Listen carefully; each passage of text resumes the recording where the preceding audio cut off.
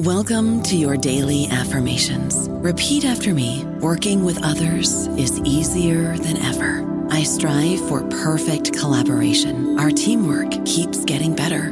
Yeah, affirmations are great, but Monday.com can really get you the teamwork you desire. Work together easily and share files, updates, data, and just about anything you want all in one platform. Affirm yes to start, or tap the banner to go to Monday.com.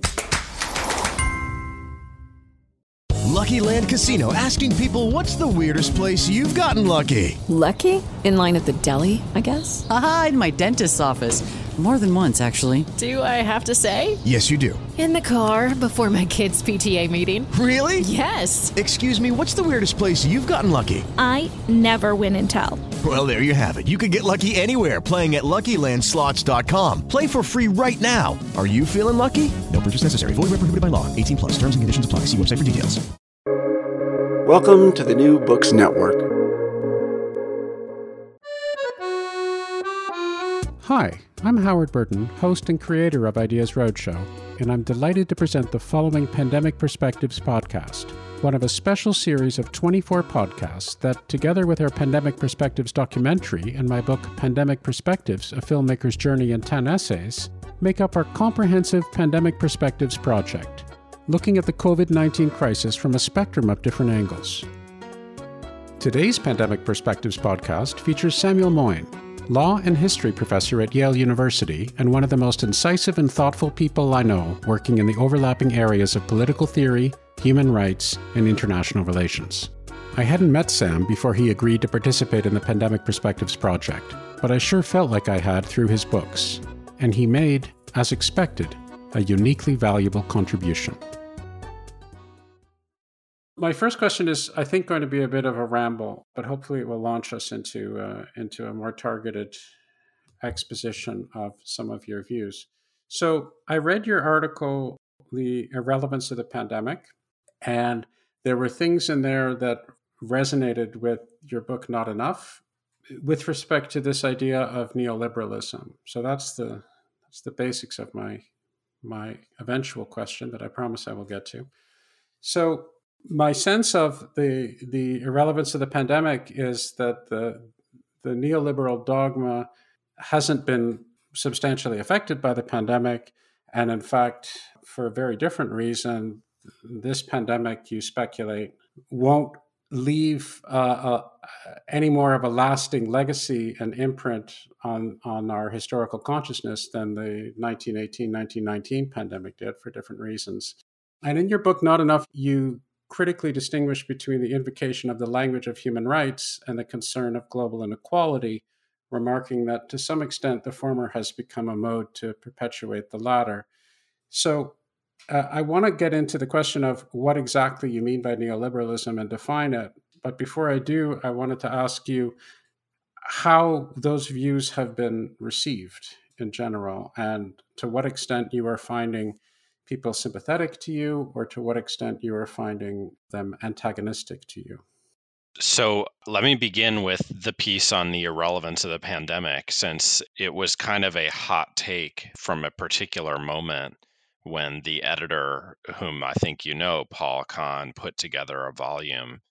And it was written long ago and I think appeared in this last summer, so summer 2021. And the premise of the piece is that, as disruptive as it must have been, the great influenza at the end of World War I has not made it into histories of the 20th century. And that's shocking, given that many more died in it than in World War I itself, which has been, memorialized over and over. And so I wondered if our involvement in this new pandemic will turn out to be, ephemeral in our memories, and why that might be. And I don't know, but there's been no response to the piece because the book has, as far as at least I know, passed unnoticed. But it's true in the piece I take up, among other questions, this problem of so-called neoliberalism, which I had written about before the pandemic, largely to try to understand the relation of the rise of human rights since the 1970s to it. So you ask for a definition.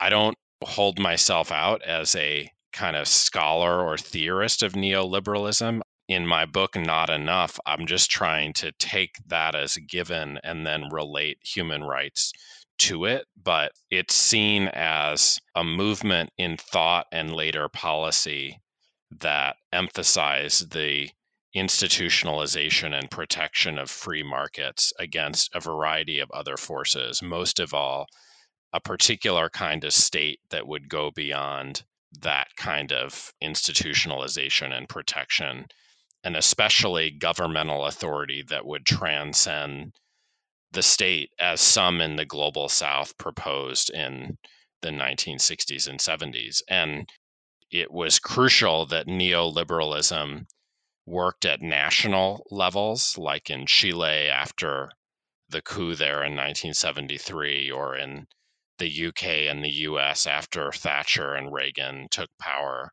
But from the beginning, it saw the global as a space for institutionalizing and protecting markets, things like investment and trade, against challenge by states, which were easier for critics of the market to take over than the kind of global governance. And so that's kind of what I see as at stake in thinking about neoliberalism. And then there are these multiple questions that follow out. One is, do human rights challenge neoliberalism?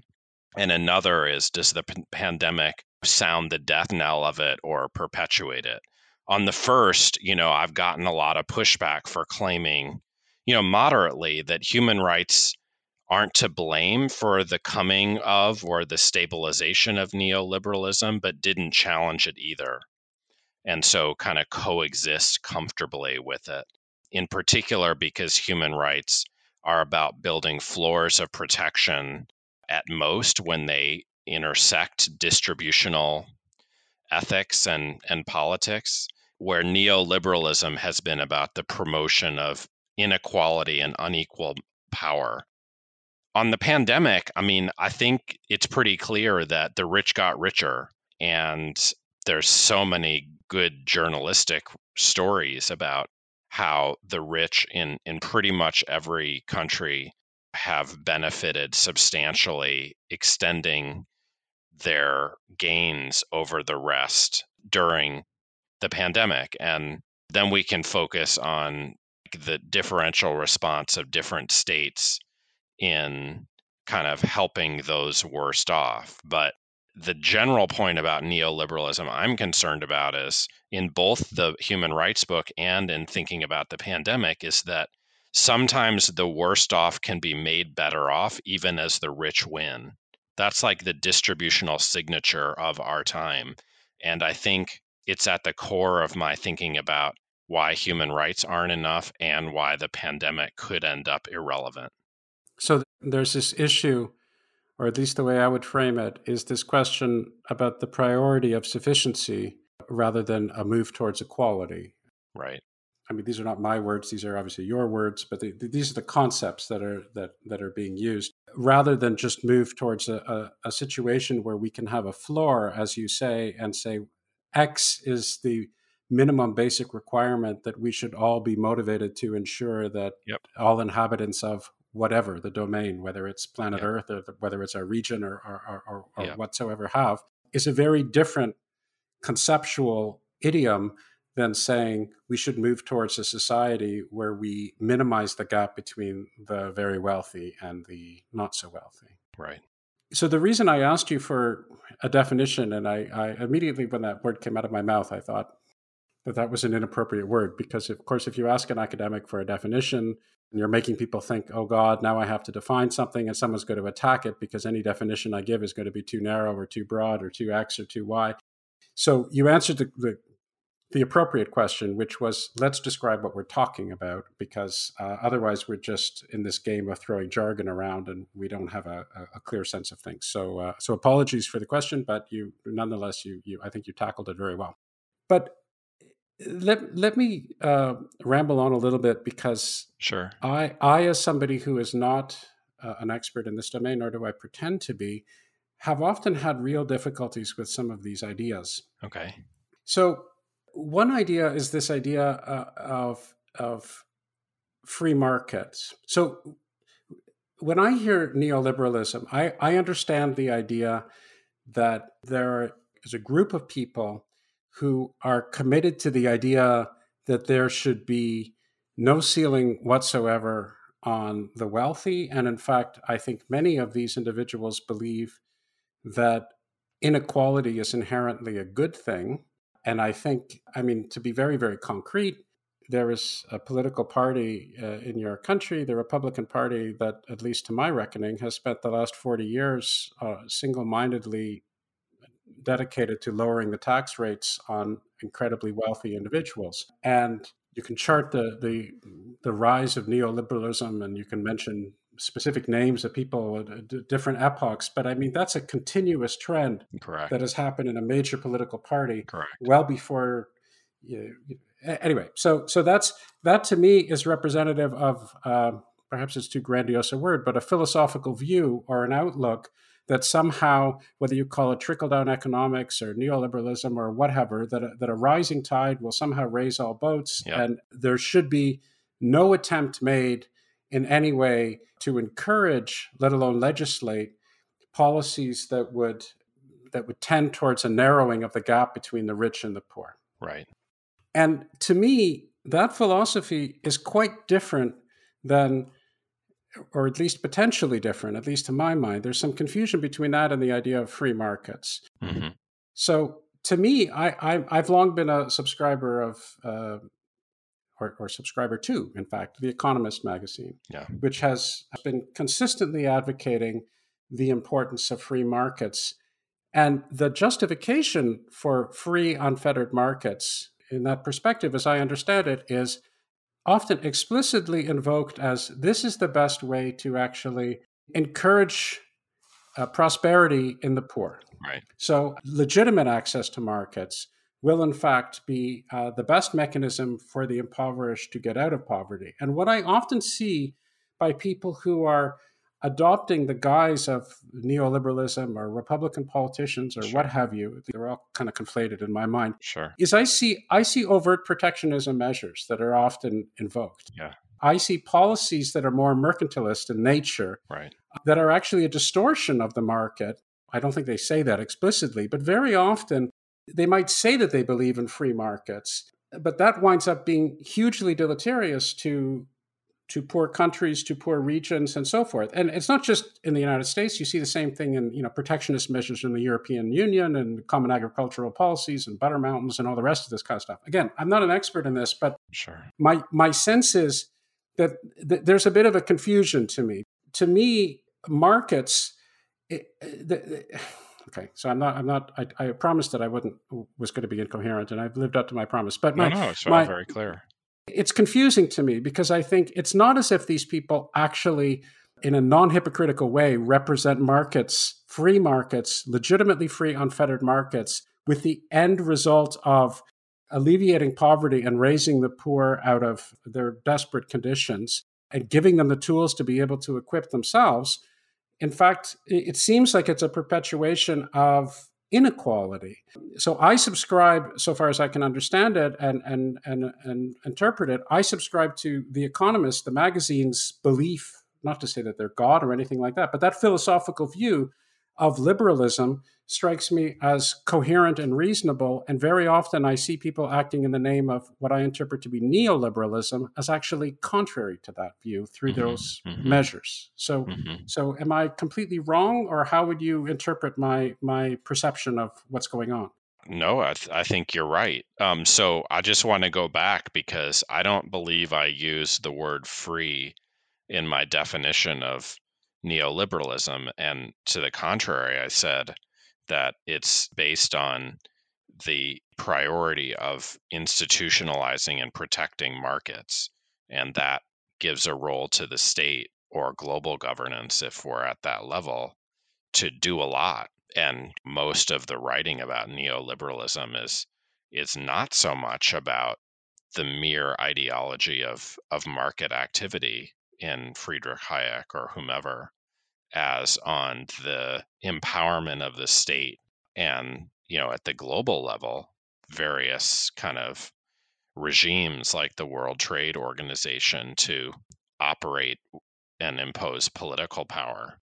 And so I think we do have to make room at the heart of this for the view that decentralized individuals transacting is going to lead to superior outcomes than any planner, trying to aggregate information and design a better outcome. I mean, that was like the very heart of Hayek's view, but it didn't exclude a role for states. And indeed, in the Road to Serfdom, Hayek made room for aspects of the welfare state, including a floor of welfare protection. And, he had no problem with the National Health Service, which was emerging at that time. And the object of his condemnation was the planning state, not the welfare state.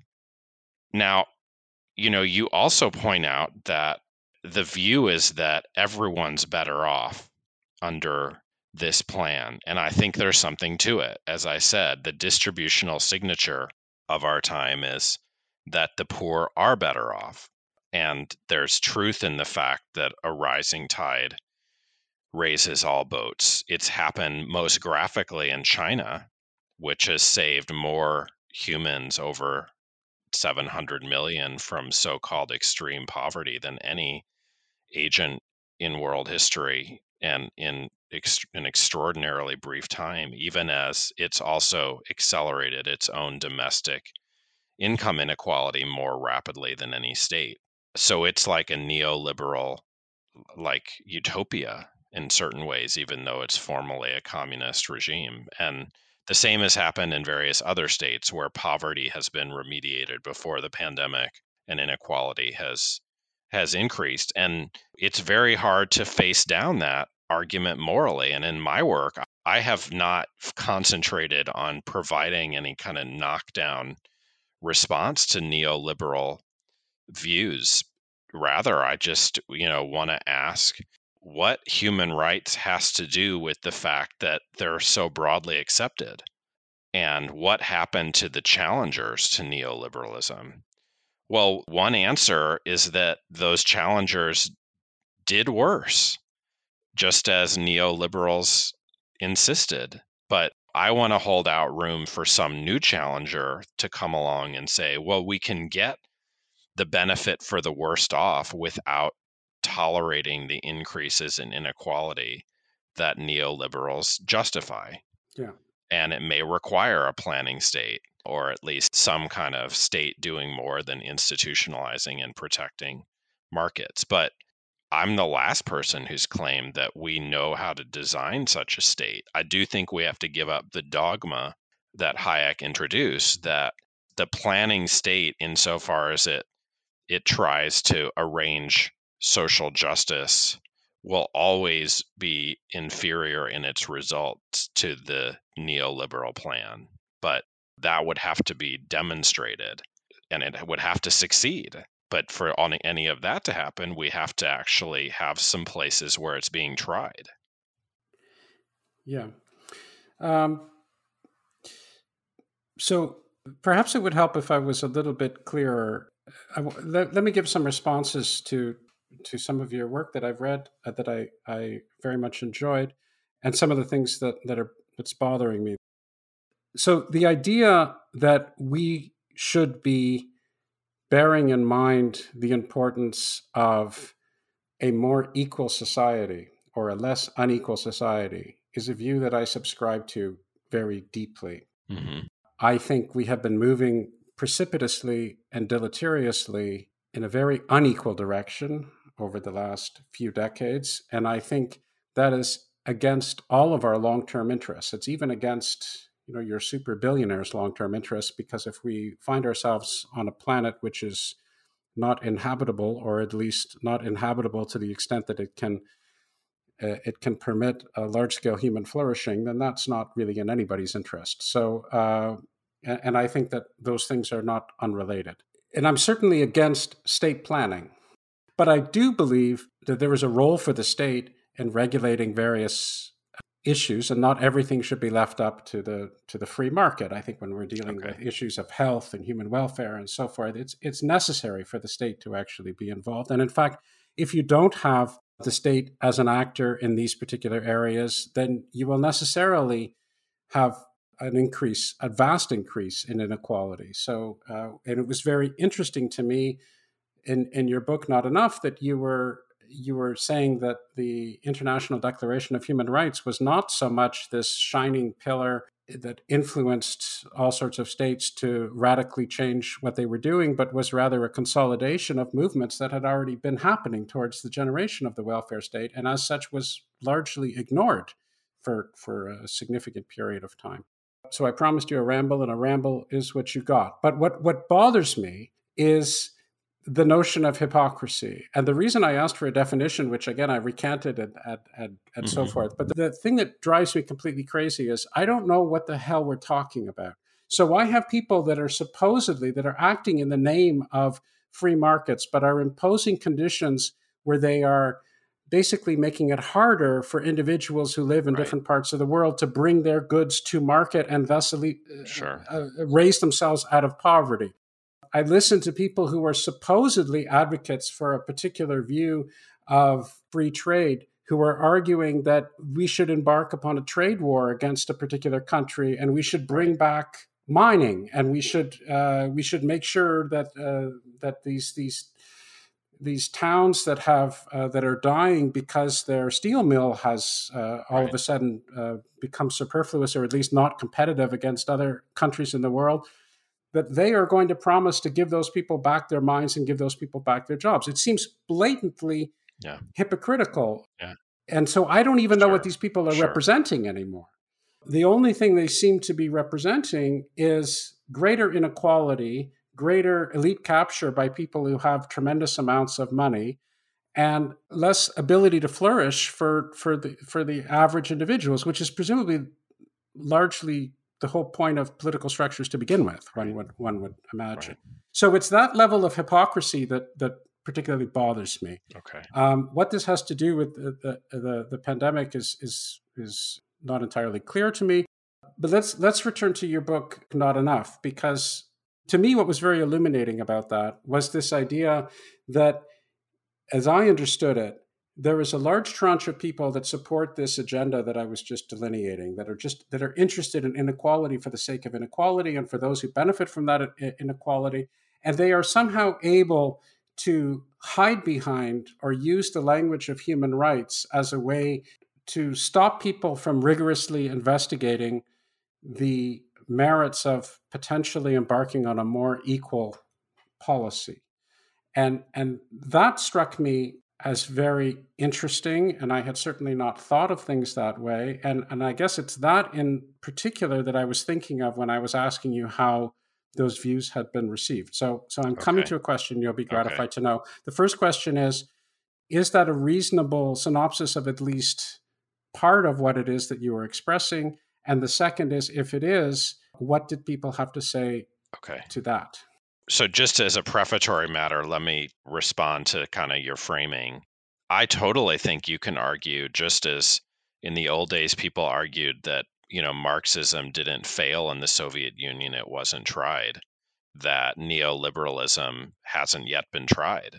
Right. And that seems to be your perspective. And of course, the rise of Donald Trump and the exacerbation of American protectionism, since it goes much further back in his rhetoric of open trade war with China, seems to flout, neoliberal principle, not advance it, even if he was doing other things like cutting taxes. And I do think we need to look, as people like Quinn Slobodian have, into Robert Lighthizer, the U.S. trade representative, and like what was actually being done in the various bilateral trade arrangements that the Trump administration pursued, because maybe they're neoliberal in fact, even if not in representation. But regardless, you can always make that argument. I think we've seen if not neoliberalism, then the neoliberalization of governance, in the sense that it's a continuum between planning and freedom. And we've seen states since the 70s move substantially down it. And you can always say, well, we really can't make a judgment until we're all the way there. But the trouble is we need to make a judgment now. And we can see these emergent phenomena. That's why I close the book with, like, what will it be like once there's full on neoliberalism, and will human rights contest it? So that can provide a bridge to finally the questions you asked. I think it's a good representation. I want to make sure it's not, let's say, complicitous and conspiratorial Right, of course. in the way it's framed. So it's rather, I think, something like parallel play, that human rights activists and law are, let's say, merely, which is unfair since it's a heroic activity, working on this floor of protection. Right. They're not challenging those who are obliterating the ceiling on inequality. And if we ask, how could they survive neoliberalism? Well, it's because they don't threaten the project. Right. And that's less judgmental a view than many would take, like Marxists. But in the reception of the book, it's judgmental enough to raise a lot of hackles. And so there have been two main responses, one more plausible and one less plausible. The more plausible one is to say, well, human rights were never supposed to be about our general moral obligations, just the selective priorities. And it just said, here are some things that are non-negotiable, like free speech or the right to health. And it's not that other things don't matter, but that human rights law and movements are about the non-negotiable, and then you negotiate over the rest or fight for it. Or if you want to have less inequality, feel free. It's just not the problem that human rights are intended to solve.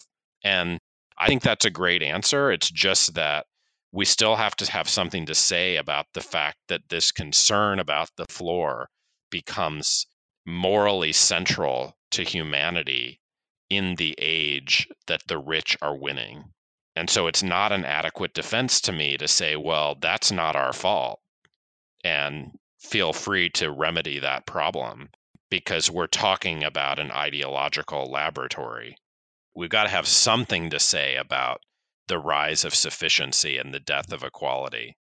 The less plausible answer is that human rights already are or can be egalitarian, which seems, I think, absurd if it's a claim about their current focus and effect, and not very plausible if it's about their future significance, because it just seems amazing that a movement that has done so badly, even with what they currently say is non-negotiable, like free speech, torture, housing, could actually face down galloping inequality and remedy it. It doesn't surprise me, and people misinterpret all sorts of things. I can imagine, I don't know, and it's one of the reasons I asked the question, I can imagine that people might take the position that you are casting aspersions on people who are involved in protecting and promoting human rights, which of course is not what you're doing.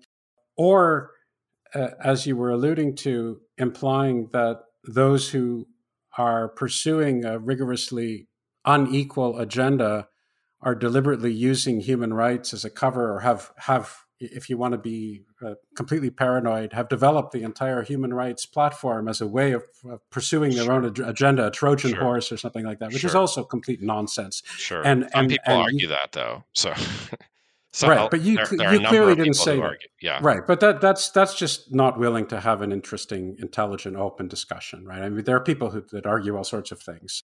And it's also, of course, not your view that human rights are unimportant, or that they shouldn't be pursued, or that the people, the question of whether or not they're doing that within its own criterion well enough is a completely separate issue that has to be addressed separately. Mm-hmm. It's just you're pointing out that, first of all, these are two different things. Yes. And secondly, those who are dedicated to promoting the values, shall we say, of inequality, are very happy to let the conversation stop, as it were, at the notion of human rights because it doesn't threaten them or their Correct. particular agenda. And they have a sense where they can feel, oh, yes, I'm a good global citizen because of this. And their whole mandate, which is at some level, I would argue, deeply immoral, is not being threatened. And that's my takeaway of what it is that you're that's doing. completely accurate. So I want to get to this notion of health as a human right. Mm-hmm. I can imagine that the pandemic has made people, at least some people, appreciate that what we mean by human rights. Typically, when we think of human rights, we think of people being immune to, or at least protected from torture and having at least some level of dignity and ability to feed themselves or what have you. But the idea that they should be protected from ravaging contagions is not usually something that people think about when they think of human rights. So in your judgment, to what extent do you think that may change or at least be brought into a wider level of awareness as a result of this pandemic? Well, I think it had already been changing, and it's going to enjoy a quantum leap, I think, which doesn't mean it's going to emerge uncontested on the other side of the pandemic.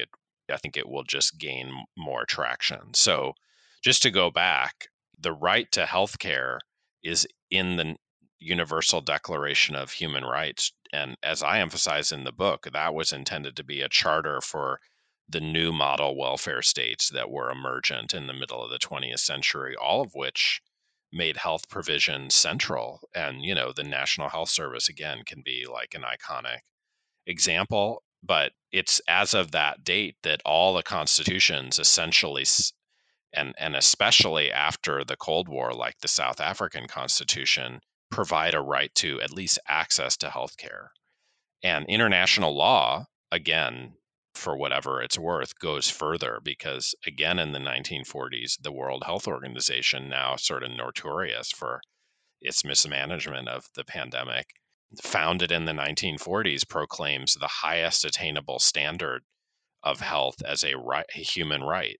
And now that's in the kind of main treaty on the subject called the International Covenant for Economic, Social, and Cultural Rights. And of course, that whole notion never got entrenched, and to the extent it did, took a hit under neoliberal conditions, not because, again, neoliberals opposed basic rights of this kind in principle, as because the state they helped design through austerity measures was too poor to vindicate the rights.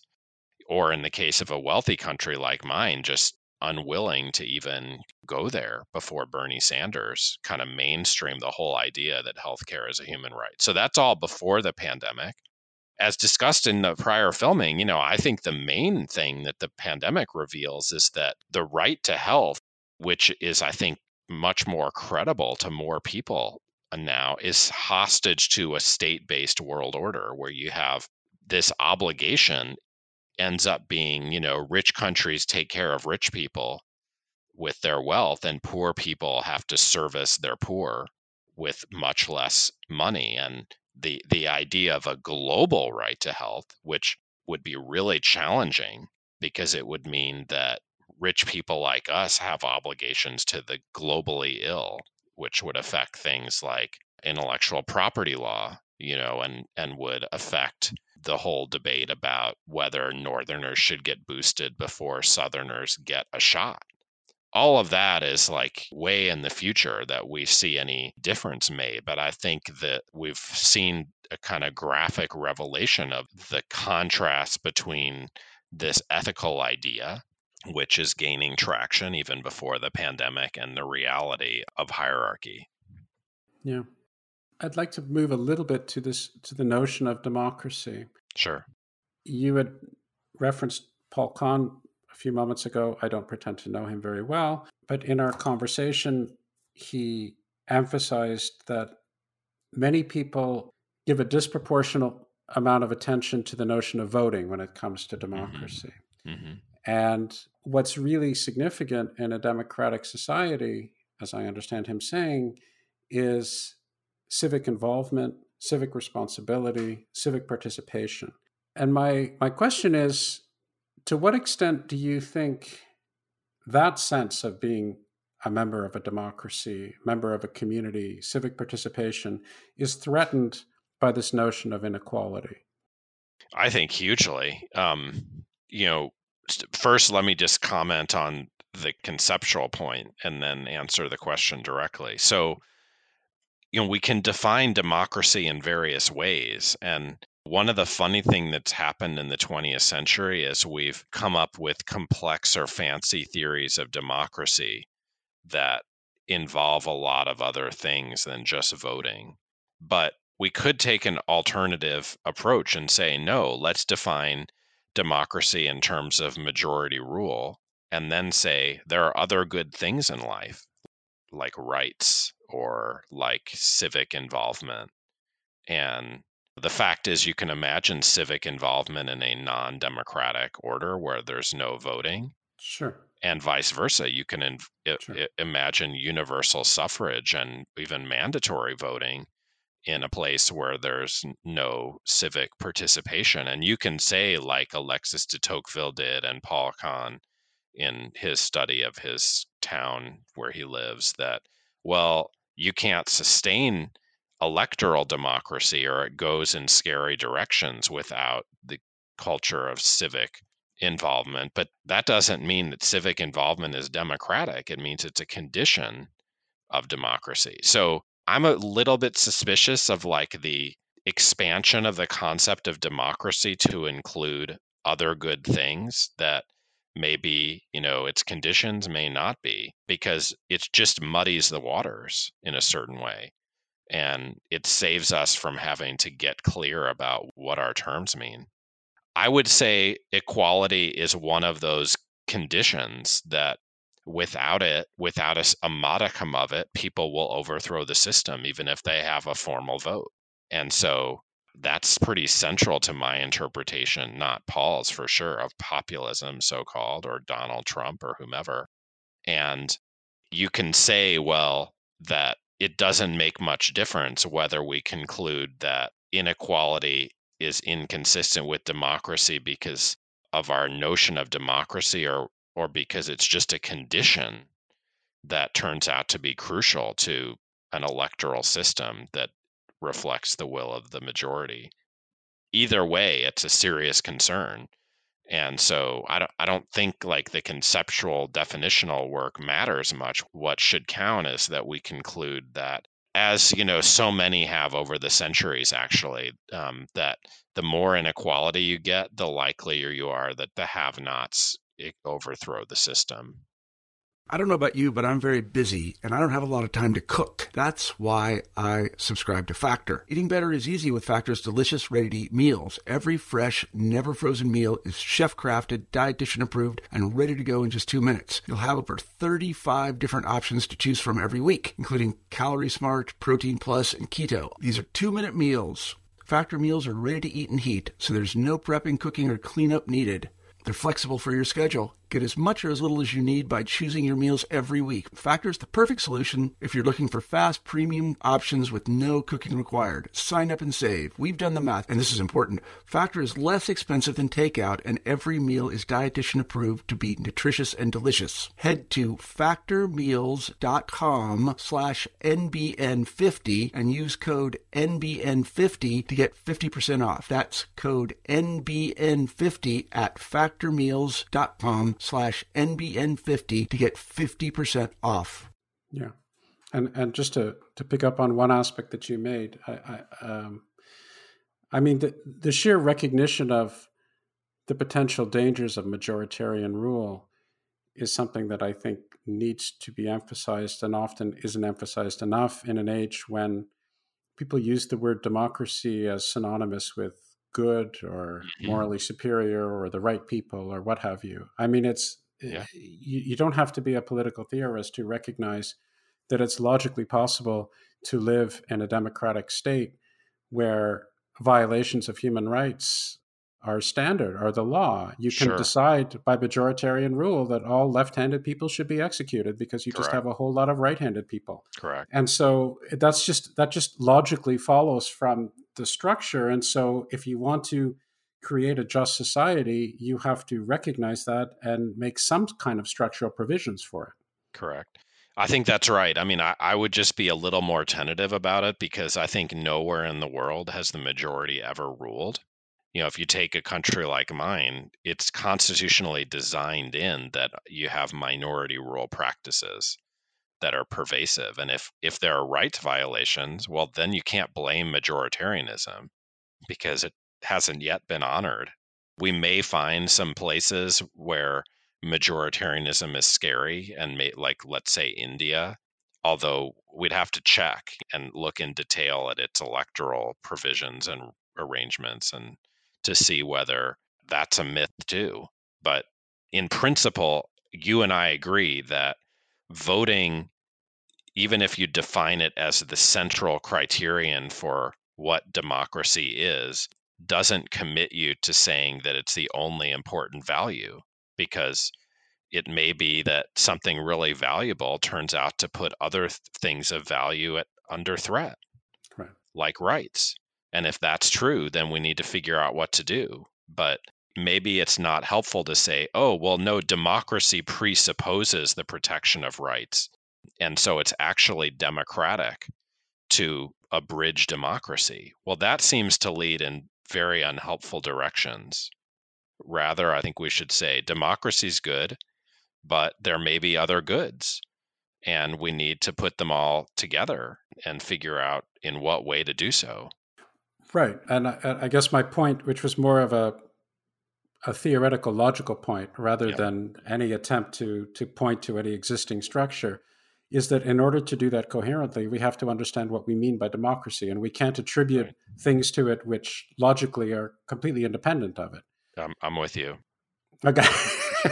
No, I'm with you against a big kind of tendency in the last 50 years, which is to say, no, well, if you think hard enough about it, democracy requires equal citizenship. And until we have that, we don't have democracy, even if you have universal suffrage. Well, that strikes me as unhelpful because it pretends that there are features of democracy that are actually, justifiable on some other grounds than democratic ones. I'd like to move to the notion of expertise. All right.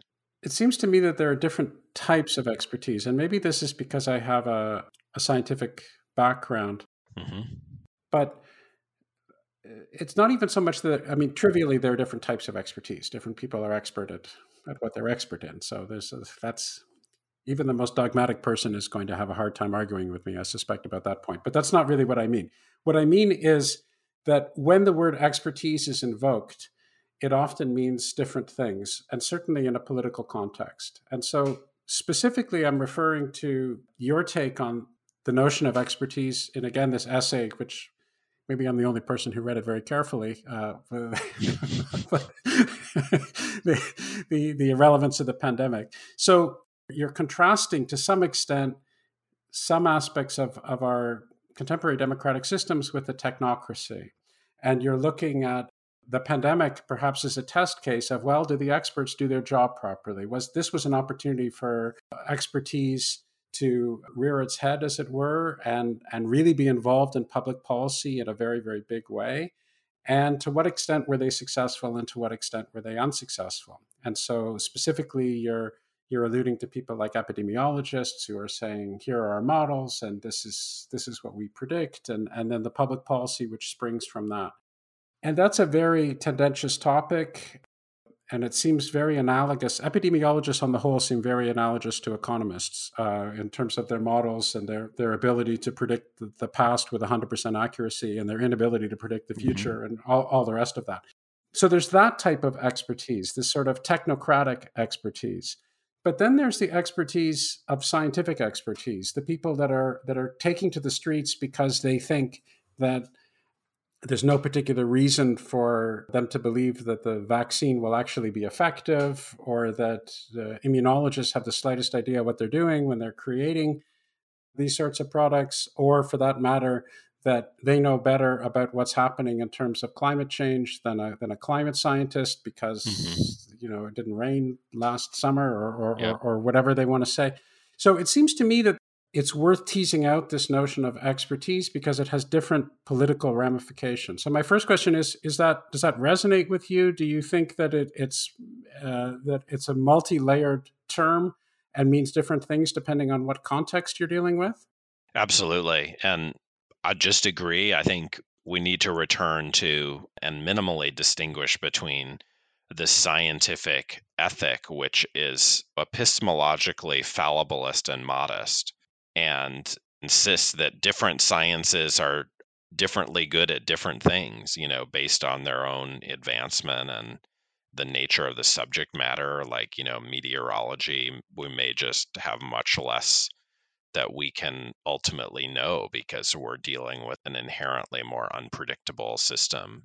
And then we need to distinguish that, which I think is really kind of common sense, everything I've said, to actual scientists, from technocracy, which could bring science to bear on policy, but also kind of abandon some of its fallibilism and modesty. And we can debate whether that happened in the pandemic. We also should add, and this is pretty central to me, that there are various pseudosciences, like I would think economics falls in this category, that kind of claim the epistemological credentials of natural science, but are much less, reliable even than meteorology.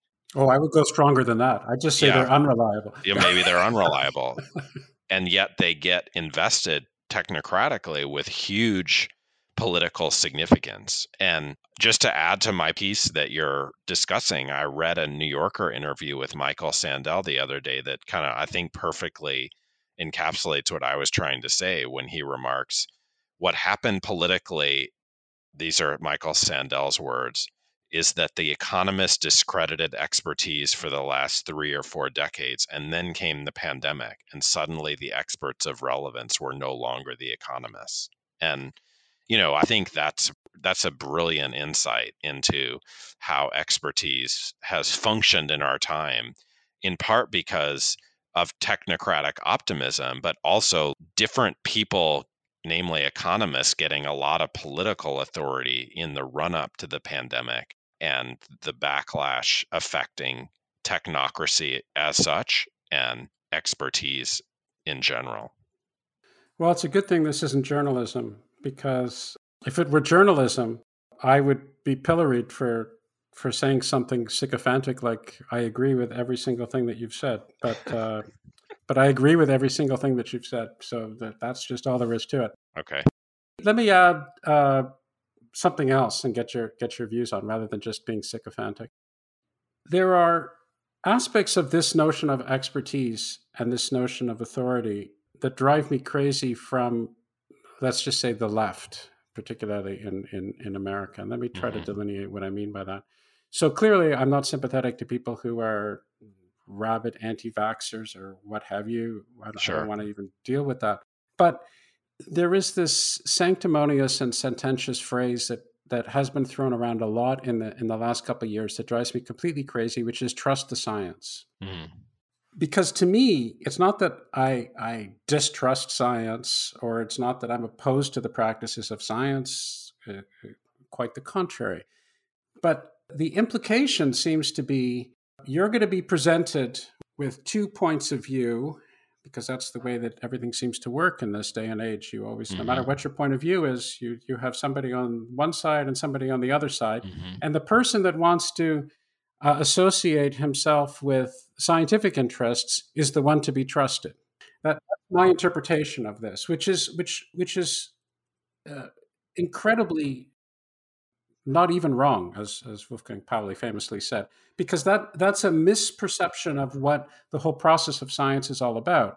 What you should be trusting, it's not nearly as good a phrase, or what you should be convinced of, or where you should be willing to bet the house, is in the process of science. This is the process of open rational inquiry, which is not actually limited to science per se, but is as you say, it's an epistemological attempt at trying to grapple with the world around us. Insofar as we're trusting anything, that's what it is that we're trusting. Right. And then we're also assuming that we don't live in a world where the people who engage in these epistemological inquiries are perversely out to deceive us. Right.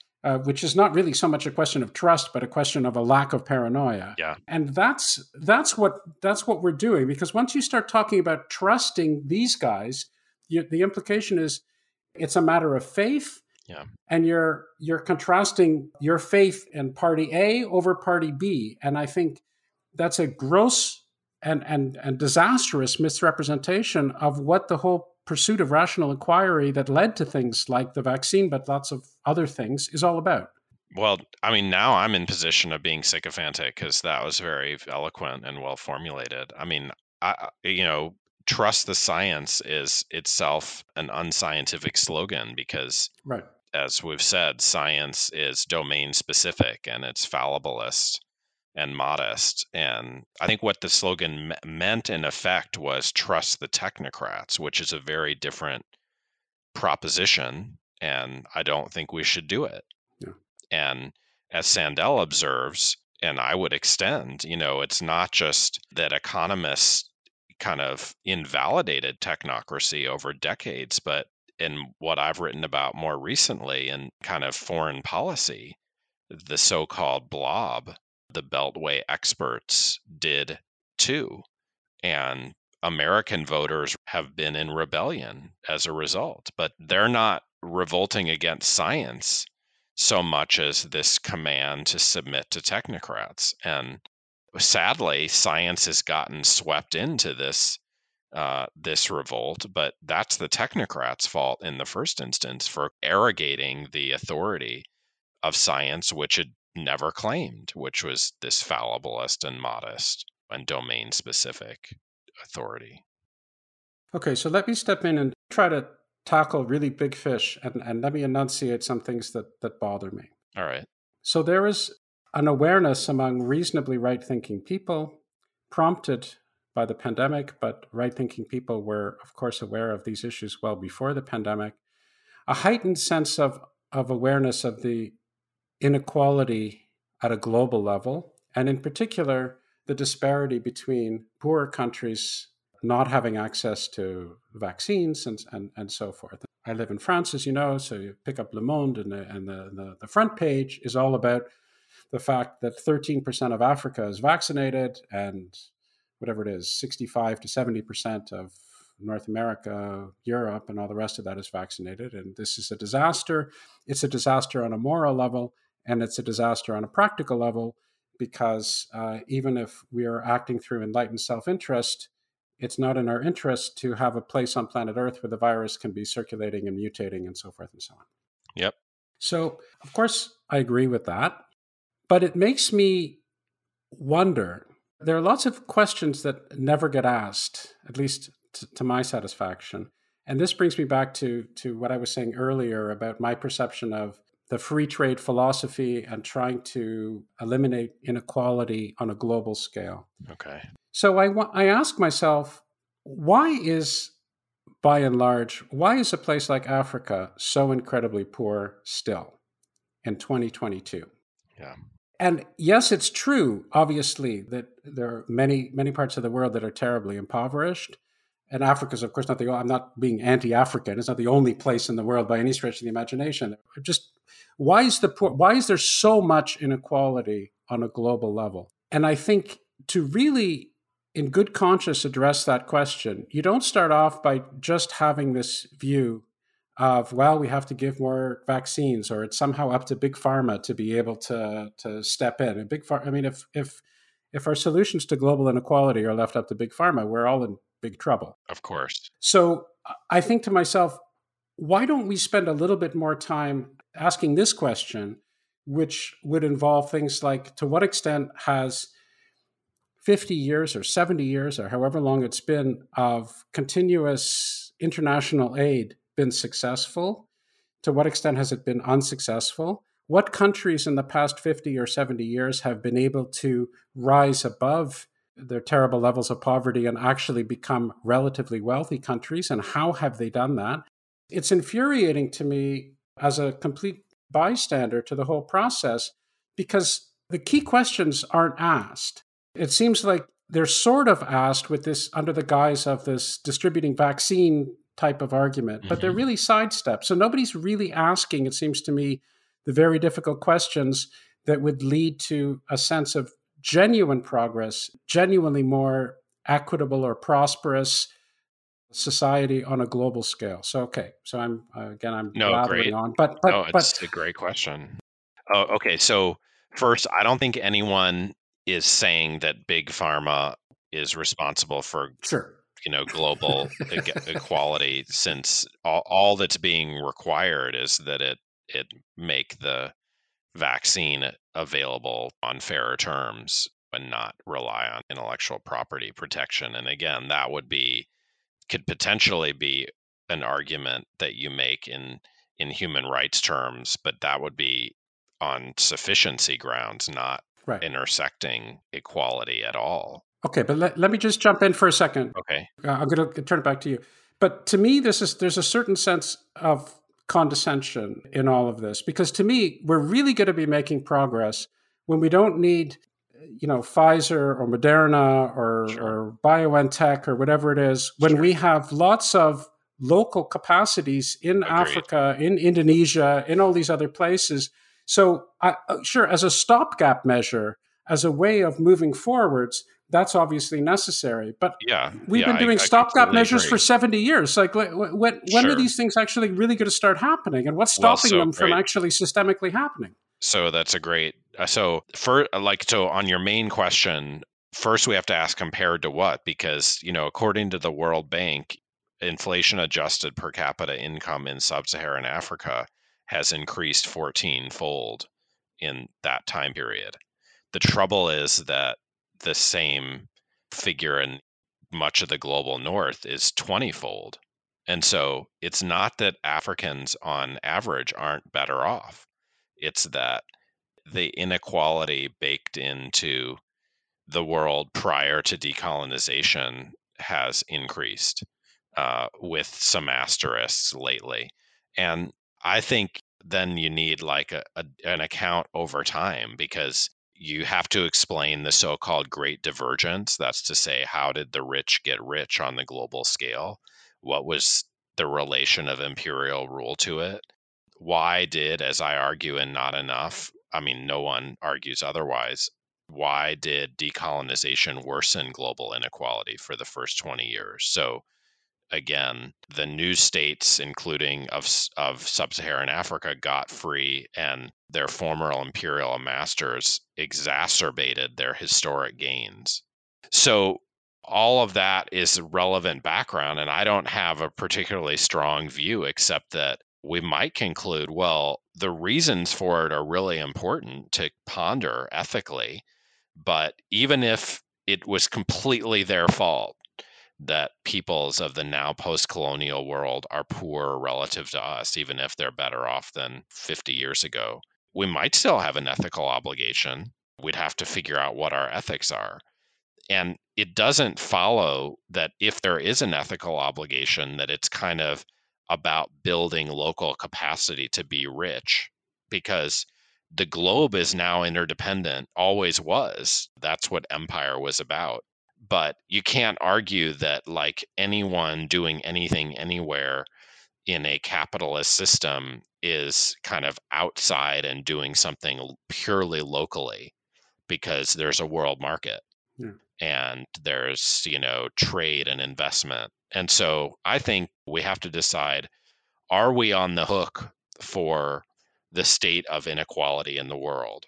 And if we are, in what way? Because there's the whole world system to be designed or redesigned. And we talked earlier about how neoliberals took power at the global level very successfully in investment and trade regimes and in international financial institutions like the International Monetary Fund.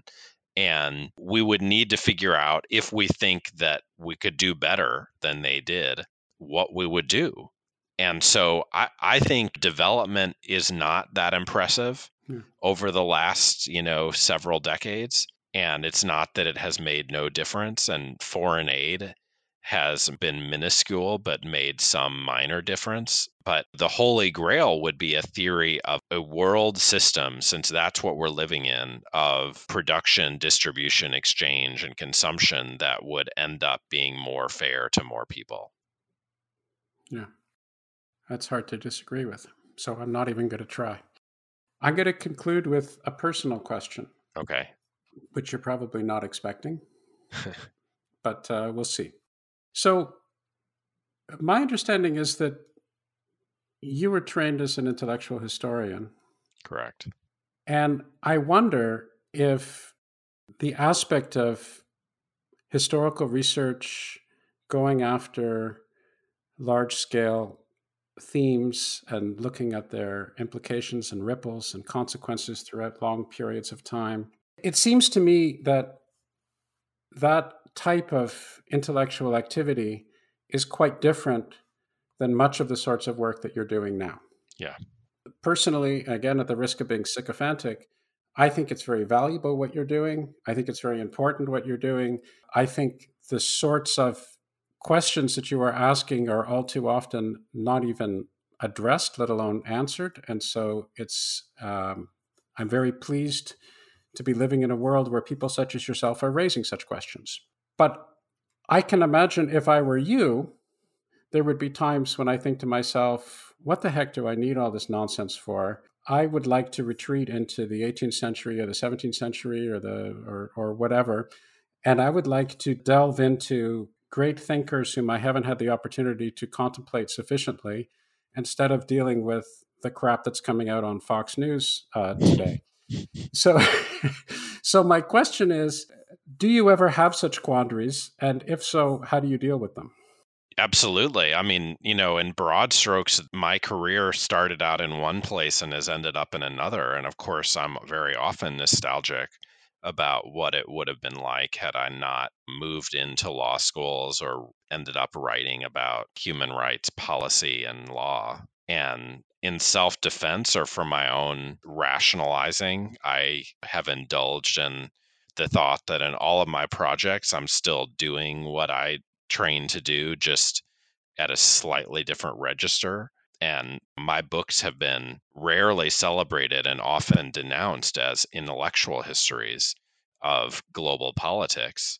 I don't think they are, since I don't think there have been that many great thinkers addressing the topics I've ended up writing about lately: human rights, war, etc. But I've tried. And for example, I'd make Leo Tolstoy the hero of my latest book, right, which allows me to indulge some old interests and skills in writing about individual authors. And right now I'm preparing to give these lectures on Cold War liberalism in Oxford in this winter, if the pandemic permits. And there's no law in it at all. And it's just about the mid-20th century thinkers that I originally specialized in writing about. So the hope is that when you make big choices in your career, which I largely did for personal reasons and because opportunities presented themselves, it's not definitive, and you can always change your mind or mix it up or return to your roots. And every time you make a choice,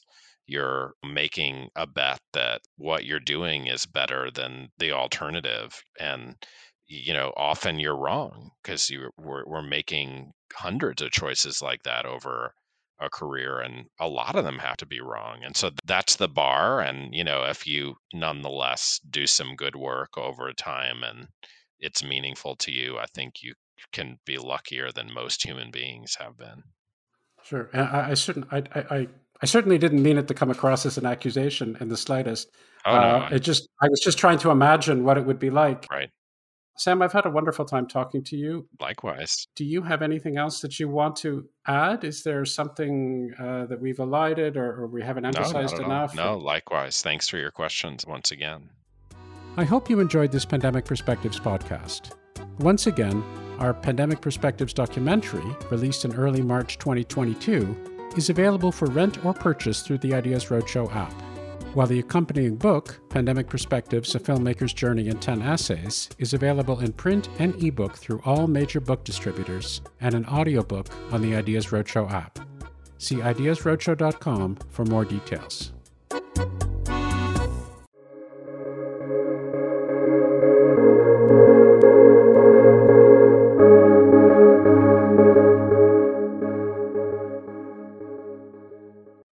When you visit Arizona, time is measured in moments, not minutes. Like the moment your work stress disappears as you kayak through the canyons. Or the moment you discover the life-changing effects of prickly pear chocolate.